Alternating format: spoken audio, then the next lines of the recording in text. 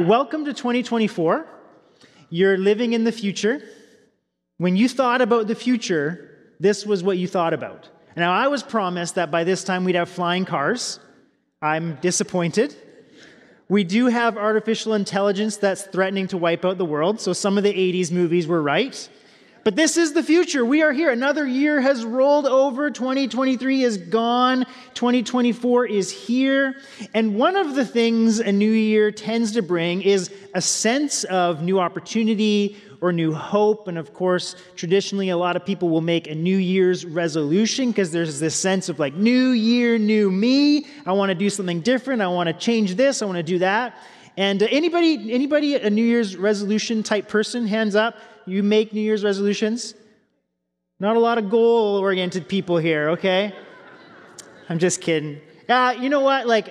They do say that at least half of the people who make New Year's resolution, it's about kind of superficial stuff in the sense of like, I want to lose weight, I want to get abs, that never works. I want to do this, I want to do that. But I have a suggestion as we head back into our series in the Sermon on the Mount, The Way of the Kingdom. As we get into Jesus' most important teachings, I want to make a suggestion based on what he's going to share with us in our text today. What if you make a New Year's resolution this year to worry less? What if your resolution this year is to worry less? That's the message of Jesus today. He says, do not worry. So as I said, we're back in our series, The Way of the Kingdom. Actually, last week in our online service, Pastor Chad got us back into this series. We just have another month to go before we finish up the Sermon on the Mount.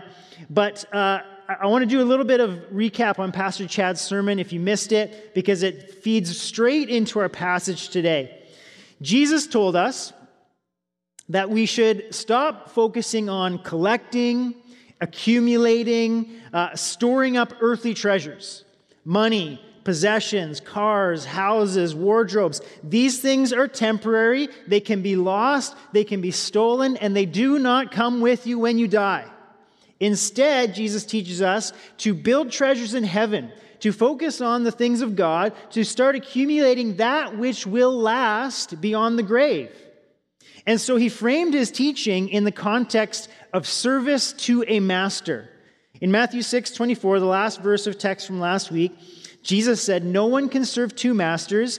Either you will hate the one and love the other, or you will be devoted to the one and despise the other. You cannot serve both God and money." So Jesus creates this binary option. Either you're serving God or you're serving money and possessions, but you cannot do both. You can either serve God or you can focus on storing up wealth and treasure, but you can't do both. Now, I tend to think that we modern Western Christians like to try to do both.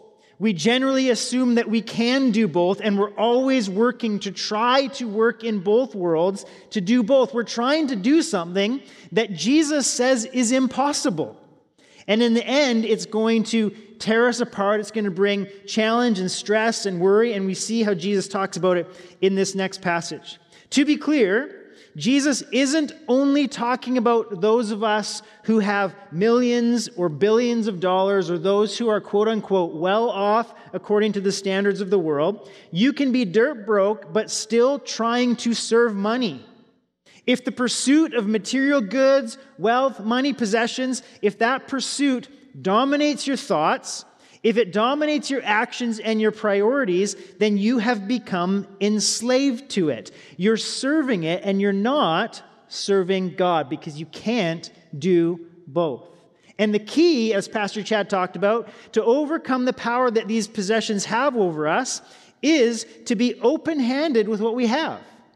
Instead of constantly trying to accumulate more and take and grow our own sense of wellness, to share and to take what we have, as meager as it may be, and try to find ways to bless and serve and love others with it. In that way, we learn to be like God, who so loved us that he gave. And we break the power that possessions have over us. So all of this flows right into the passage this week, which I'll read right now. It's Matthew 6:25 to 34. Jesus continues, "Therefore, I tell you, Do not worry about your life, what you will eat or drink, or about your body, what you will wear. Is not life more than food, and the body more than clothes? Look at the birds of the air. They do not sow or reap or store away in barns, and yet your heavenly Father feeds them. And are you not much more valuable than they? Can any one of you, by worrying, add a single hour to your life? And why do you worry about clothes? See how the flowers of the field grow. They do not labor or spin, yet I tell you that not even Solomon in all his splendor was dressed like one of these. And if that is how God clothes the grass of the field, which is here today and tomorrow is thrown into the fire, will he not much more clothe you, you of little faith? So do not worry, saying, what shall we eat, or what shall we drink, or what shall we wear? For the pagans run after these things, and your heavenly Father knows that you need them. But seek first his kingdom and his righteousness, and all these things will be given to you as well. Therefore do not worry about tomorrow, for tomorrow will worry about itself. Each day has enough trouble of its own. Lots going on here, but the big idea, Jesus' big point is do not worry. End of sermon. Go and do likewise. It seems a simple statement, but not an easy thing to do. But as with the rest of the sermon, if you've been following along, you have come to expect that what Jesus asks of us is not necessarily easy. It's not necessarily just something that comes naturally. But we also, as with the rest of the sermon, need to spend a little bit of time really understanding what exactly he is saying as we look at these words, do not worry. So, starting with a question. What does Jesus mean when he uses the word worry? Depending on your translation, it might say something like, do not be anxious about your life. And so different words, different synonyms are used to translate this word here. So this is also the word that's used in Philippians chapter 4, a famous passage on prayer, which says, do not be anxious about anything, but in everything, through prayer and petition, with thanksgiving, present your requests to God. So it's the same word, translated worry or anxious. We think about synonyms of worry for like anxiety or stress or concern. Now, I risk speaking outside my expertise, so please give me some grace. But as I understand it, when we think about anxiety and worry, some people have anxiety disorders. And these are brought on from a lot of different factors. And just saying to that person, well, Jesus says, do not worry, doesn't help, okay? We can't just give trite little sayings, especially not fully understanding the context and what Jesus means when he says, do not worry. Some anxiety disorders develop in mysterious ways. Some anxiety disorders develop because people have so many stressors in their life, so much challenge, so many things that are causing concern that their stress is peaked and peaked and peaked, and then there's just an imbalance that happens and has negative long-term effects. But the body's stress response is designed to be your friend. Your body goes into stress mode to focus on a problem or to avoid danger or get a time-sensitive task done. Athletes go into stress mode when they're chasing a ball or a puck. It gives them extra motivation, extra strength, extra burst of speed. If a bear jumps out of the bushes right beside you, you would hope that your body would go into stress mode because it'll trigger adrenaline. You'll get into fight or flight mode. It will help preserve your life in a dangerous situation.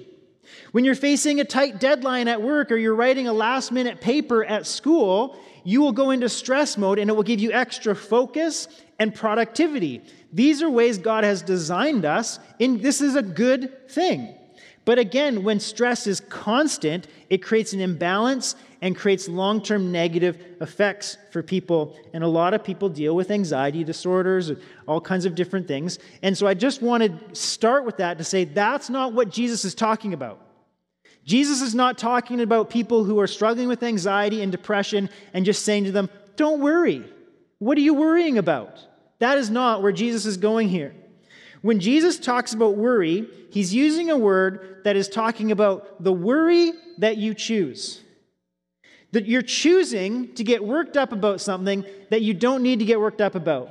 You're choosing to focus your time and your energy and your resources on secondary issues that should not be of primary concern. You don't have to worry about whether your favorite sports team is going to do well in the playoffs. You choose to do that. You don't have to worry about whether or not you're going to be able to get through this difficult level in your video game. But you're getting all stressed out about it and freaking out about it because you choose to worry about it. This is the kind of worry Jesus is referring to. And this word refers to a personal state where you are being pulled in opposite directions. There's an old execution technique. I don't know when it was last done. Maybe you've seen this in a movie or read about it. But the victim was tied, each of their limbs tied to a horse, and the horses are sent running in 4 opposite directions. That's the image I think of when Jesus talks about worry. You're being pulled apart, strained and stressed in opposite directions from what you should be focused on in the first place. And we've all had that feeling of being pulled apart from worry. There's a story in Luke 10 where Jesus visits his friend's house, Mary and Martha. And Jesus is in the living room and he's teaching, and there's people there, and Mary, the one sister, is sitting at his feet, which is a figure of speech to say she's learning from him. She's one of his disciples. She's getting his teaching. He's sharing about the kingdom of God. It's wonderful. But at the same time, Martha is in the kitchen. She's making sandwiches. She's brewing coffee. She's doing the dishes. And Martha gets all worked up, and she comes into the living room and actually gets mad at Jesus. And she says, "Jesus, tell Mary to come help me."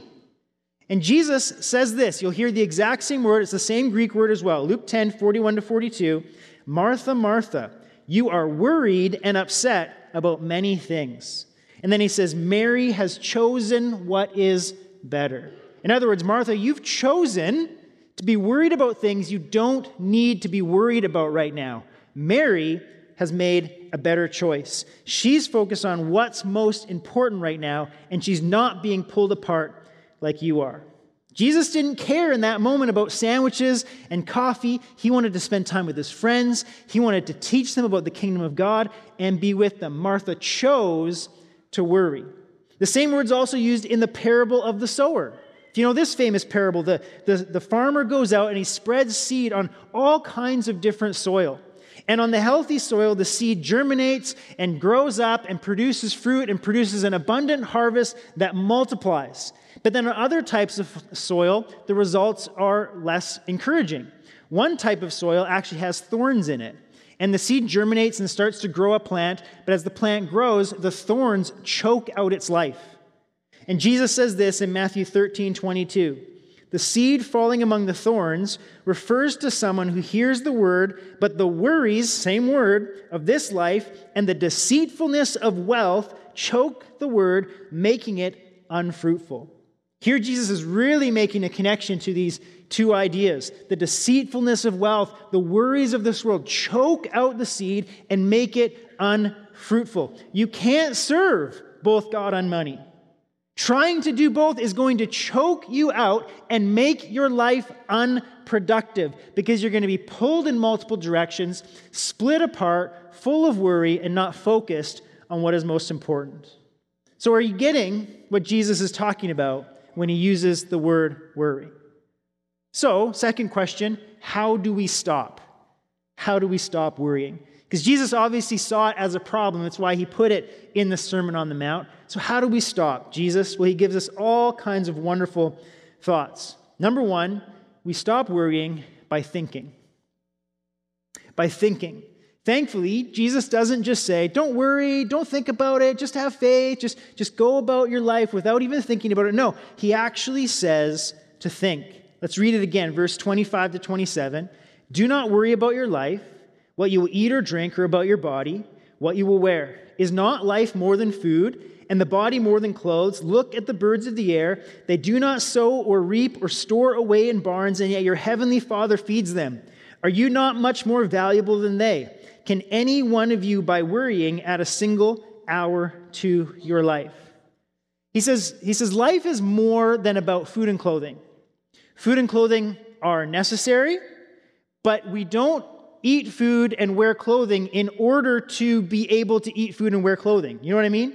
The point, the end goal is not food and clothing. It's just a part of the process. The end goal is different. So by making those the priority, by worrying about them, Jesus says we're missing the point and we can't actually have a productive life. They should not be our greatest concern. So he says, think about this. Look at creation. Look at the way God cares about creation. Look at the birds. Look around at nature. They don't have food farms or barns, yet somehow they survive. God makes sure they have food. And aren't you so much more important than the birds? He doesn't stop there. Verse 28, why do you worry about clothes? See how the flowers of the field grow? They do not labor or spin, yet I tell you that not even Solomon in all his splendor was dressed like one of these. If that is how God clothes the grass of the field, which is here today and tomorrow is thrown into the fire, will he not much more clothe you, you of little faith? So again, look at the flowers. Look at what God has created here. He clothes them. He takes care of them. They're beautiful, but they don't have cloth looms. They don't have textile factories, yet they're clothed because God knows their needs and he cares for them. How much more does God love you and will care for you as well? So Jesus is saying the first step to overcome the pull and tear of worry in your life is to stop and think. It's to remind yourself that God loves you. It's to remind yourself that God is a provider. To remind yourself that God is a good father who wants to provide for his children. You know, my kids never worry about whether or not they will eat. They complain about what they do eat. It's just their job, right? But they never worry about whether they'll eat. Why don't they worry about whether they'll eat? Because they have parents who love them and will always make sure they have food. They never worry about whether or not they'll have clothes to wear. They might want different clothes or more clothes or whatever, but they'll never have to worry about whether or not they'll have clothes. Why? Because they have parents who know that they need clothes. And we want them to wear clothes that look good because otherwise it's embarrassing to us. So we will provide what they need when they need. So our kids have complete faith in their parents to provide what they need. So they now get to focus on other things instead of food and clothing. The same principle, Jesus is saying, your Father knows you need these things. Now, more time could be spent here to provide some nuance because there's ways to abuse this teaching. The Bible also contains teachings about prudence and hard work. Jesus doesn't say, don't bother getting a job, food will just show up at the door. Jesus doesn't say, just walk out of the house naked and God will miraculously put clothes on your body on the way to church. Okay, so it's easy to abuse this, but Jesus is talking against not just good planning and not just good wisdom, and he's not talking against being a provider for your family or for yourself. Jesus is warning against an inordinate focus and attention on things that are not the highest priority in the kingdom of God. Life is not ultimately about food and clothing. It is about so much more. So it is that so much more where our energy and attention needs to be primarily focused. So secondly, we stop worrying by remembering who your master is. Remember who your master is. Last week, Pastor Chad read the text that said you cannot serve both God and money. You have to choose your master. And he encouraged us to ask this question: who will I serve? Who will I serve? If you choose to serve money, then it makes perfect sense to be worried about money all the time. I need to get more money. I need to save more money. I need to invest more money because that is what will please my master. But if my master is God, then my main priority is not on money. My main priority and focus is not on food. My main priority and focus is not on clothing. And we could add a whole bunch of things to this list. My main priority is not the material goods of this world. My main focus and priority is on the things of God. And remaining focused and prioritizing the things of God is what pleases my master. And here's why Jesus talks about how worrying pulls us apart and that image of the 4 horses pulling our limbs off. Because if you've chosen God as your master, but your focus and your priorities remain on possessions and material goods and food and clothing and money, it's going to tear you apart. Because you're trying to please God, but your actions reveal that you're trying to please the God of money. And so you're trying to do both, like I said at the beginning. You're trying to be like a lot of normal Western Christians who think we can do what Jesus says is impossible. But when we try to do that, it tears us apart. Or as Jesus said in the parable of the sower, we get choked out by the thorns and our flesh gets ripped apart and there's this feeling we can't do it all and we're struggling and straining. And there's a reason for that, because we're worrying about things that we should not be focused on. You have to choose a master. Once you've chosen your master, you know what to give your attention to. And here's the promise. Jesus says your heavenly Father knows that you need all these other things. So when you focus on what your master wants and what pleases your master, he will deal with the other things on your behalf. Now, I experienced this personally in a very significant way. A couple years ago, we've lived here for not quite 2.5 years, so about 2.5 years ago, we were trying to buy a home in Abbotsford. And we sold our home in Penticton, and the market was doing well there too, so we did well on that house. But moving west was the wrong direction, right? We could have gone to like Saskatoon and bought 3 houses, but we moved west. And so we came out here, and at that time, the market was white hot. There were way more buyers than homes. Prices had skyrocketed. And so we put an offer on one house, and there were 13 offers with ours. And we weren't anywhere near the top offer. So after we missed out on that house, we thought, like, we're never going to get one. We're not going to get a house. And we were looking at stuff that was a little bit lower priced, and it was absolute, like, you had to bulldoze it. And we just, what are we going to do? And I'm stressing and worrying. And then I was praying, and I realized something. I was talking to God, and I said, you know what, God? You're the one who told us we had to move here. So this is officially your problem. My master told me to move to become your pastor, and so that's what I said I would do. So the provision is his problem. And honestly, this was the conversation I had with him. I'm not exaggerating, but when I had that conversation, I relaxed, like the stress just dropped. It was incredible. And within a couple weeks, we had purchased a home, and it was great. And again, you need to provide balance to this because we still had to look, we still had to work hard, we still had to give a good offer, we still had to do all the things necessary, but we knew that our master was going to provide for us because we were focusing on what our master asked us to focus on. Worry is a cruel master, but God is a loving Father who provides for his kids. Third way we stop worrying is by giving your attention to what matters most. Verse 33, Jesus says, "Seek first his kingdom and his righteousness, and all these things will be given to you as well." If the priority isn't that inordinate focus on personal provisions, food, clothing, money, then what should I give my attention to? Jesus says, to his kingdom and his righteousness. Now, if you've been with us, this is what the whole Sermon on the Mount has been about. Jesus has been talking about righteousness the entire time. So all the information that we've learned about righteousness needs to be uploaded into this passage. Jesus has been building to this moment. This needs to be the priority and focus of your life, his kingdom and his righteousness. So let me recap a little bit for you. For Jesus, righteousness is not just about following the rules. Remember, he said you can technically not be a lawbreaker, but still be unrighteous. Because maybe you can technically not have murdered someone, but if you've been fantasizing about bad things happening to them, if you harbor anger and hatred in your heart towards someone, Jesus says you're a murderer in your heart, and it's just as bad. Or you can technically not have committed adultery, but if you're harboring lust and desire and covetousness towards someone else, then in your heart you're an adulterer. Jesus also says that, sure, everybody knows how to love their friends and be kind to people who are kind to them, but true righteousness is when you learn how to love and forgive your enemies as well. So Jesus is saying righteousness is more than just following rules. Righteousness starts in the heart and focuses on motivations as well. These are issues of righteousness.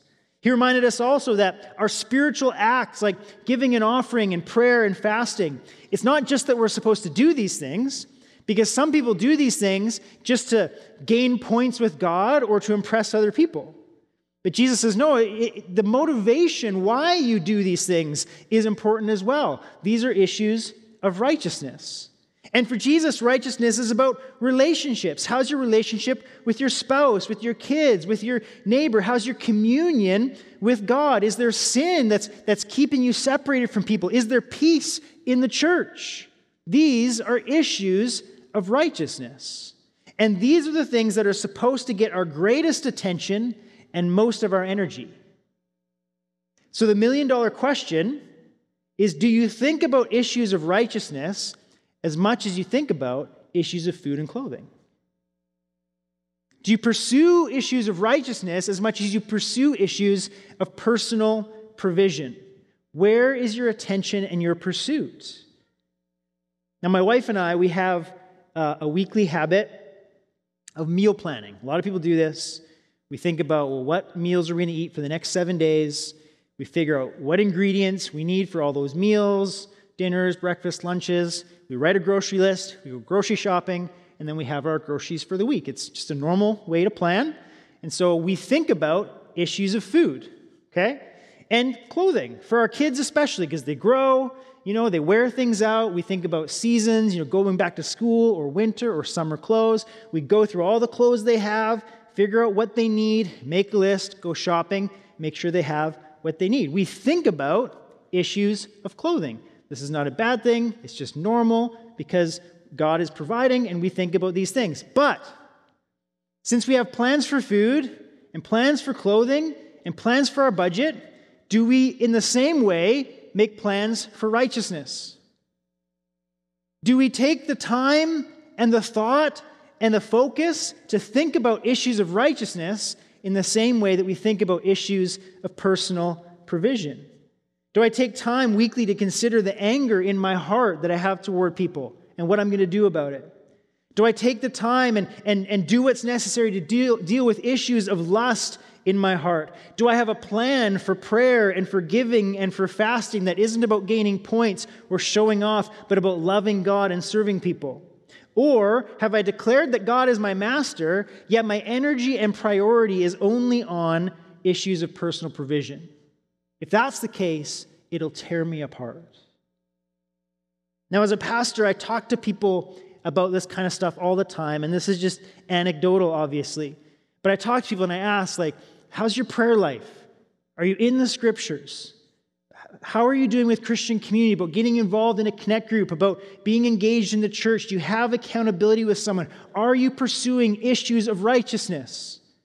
And if people aren't pursuing issues of righteousness, more often than not, the reason is, I don't have time. I don't have time to be in the scriptures. I don't have time to pray. I don't have time to be in a connect group. We've got all these activities. My kids have this, and we're away every weekend because of this thing. Do you know what Jesus calls that? Worry. You're worrying about things that are less of a priority than the priorities Jesus gave you. Or even when it comes to budget. Oh, it's the convicting part of the sermon. Even when it comes to budget and talking to people about, hey, are you helping with the provision to resource the church, the ministries of the church? Wow, we just can't afford it. And I know there are exceptions. But Jesus calls that worrying as well. Because I know the lure of all the things that our money goes to. But so often than not, we're worrying instead of focusing on God's kingdom and His righteousness, not trusting Him to supply our needs. Jesus offers us healing from worry. When we make God our master and pursue the priorities of our master, the things that please our master, we don't have to worry about the things that other people spend all their time and energy worrying about, because it'll tear you apart and won't end well. Jesus' encouragement is not just a command, by the way. It's an invitation. It's not just a command, it's an invitation into a whole different way of living, a whole different way of understanding where provision comes from and what priorities life has before us. He says, start by thinking, remind yourself that God is good, and he loves you, and he is able to provide your daily bread. Remember who your master is. If money is your master, go ahead and spend all your energy there. But if God is your master, be about your master's business and give your attention to what matters most. So when you think about a new year, and if you're a New Year's resolution kind of person, or if you're just someone who wants to bring a different focus to your year, maybe your resolution and your focus should be to worry less. Worry less in the sense of the way Jesus talks about it, by giving your highest priority to issues of righteousness in the kingdom of God. Righteousness in your relationships. What would this look like in your relationships? What would it look like to prioritize the kingdom of God and righteousness in work? What would it look like to prioritize the kingdom of God and his righteousness in your busy schedule? What would it look like to prioritize the kingdom of God and his righteousness in your budget in 2024? Seek the things of the kingdom first and watch as your Father provides the rest. And ask the band to come back up. We're going to spend a few moments kind of praying and meditating on Jesus' teachings here. And we'll end with a song of declaration, which is really a song that I think is just a great way to start the new year, to declare that Jesus is our Lord, to declare that God is our master, to make that declaration. If you've chosen your master, this is a way to do it today, to sing this song with all of your heart, but then asking Jesus to help you take that declaration and turn it into everyday focus and attention on the kingdom of God and his righteousness. Would you stand with me as we pray through a couple of things?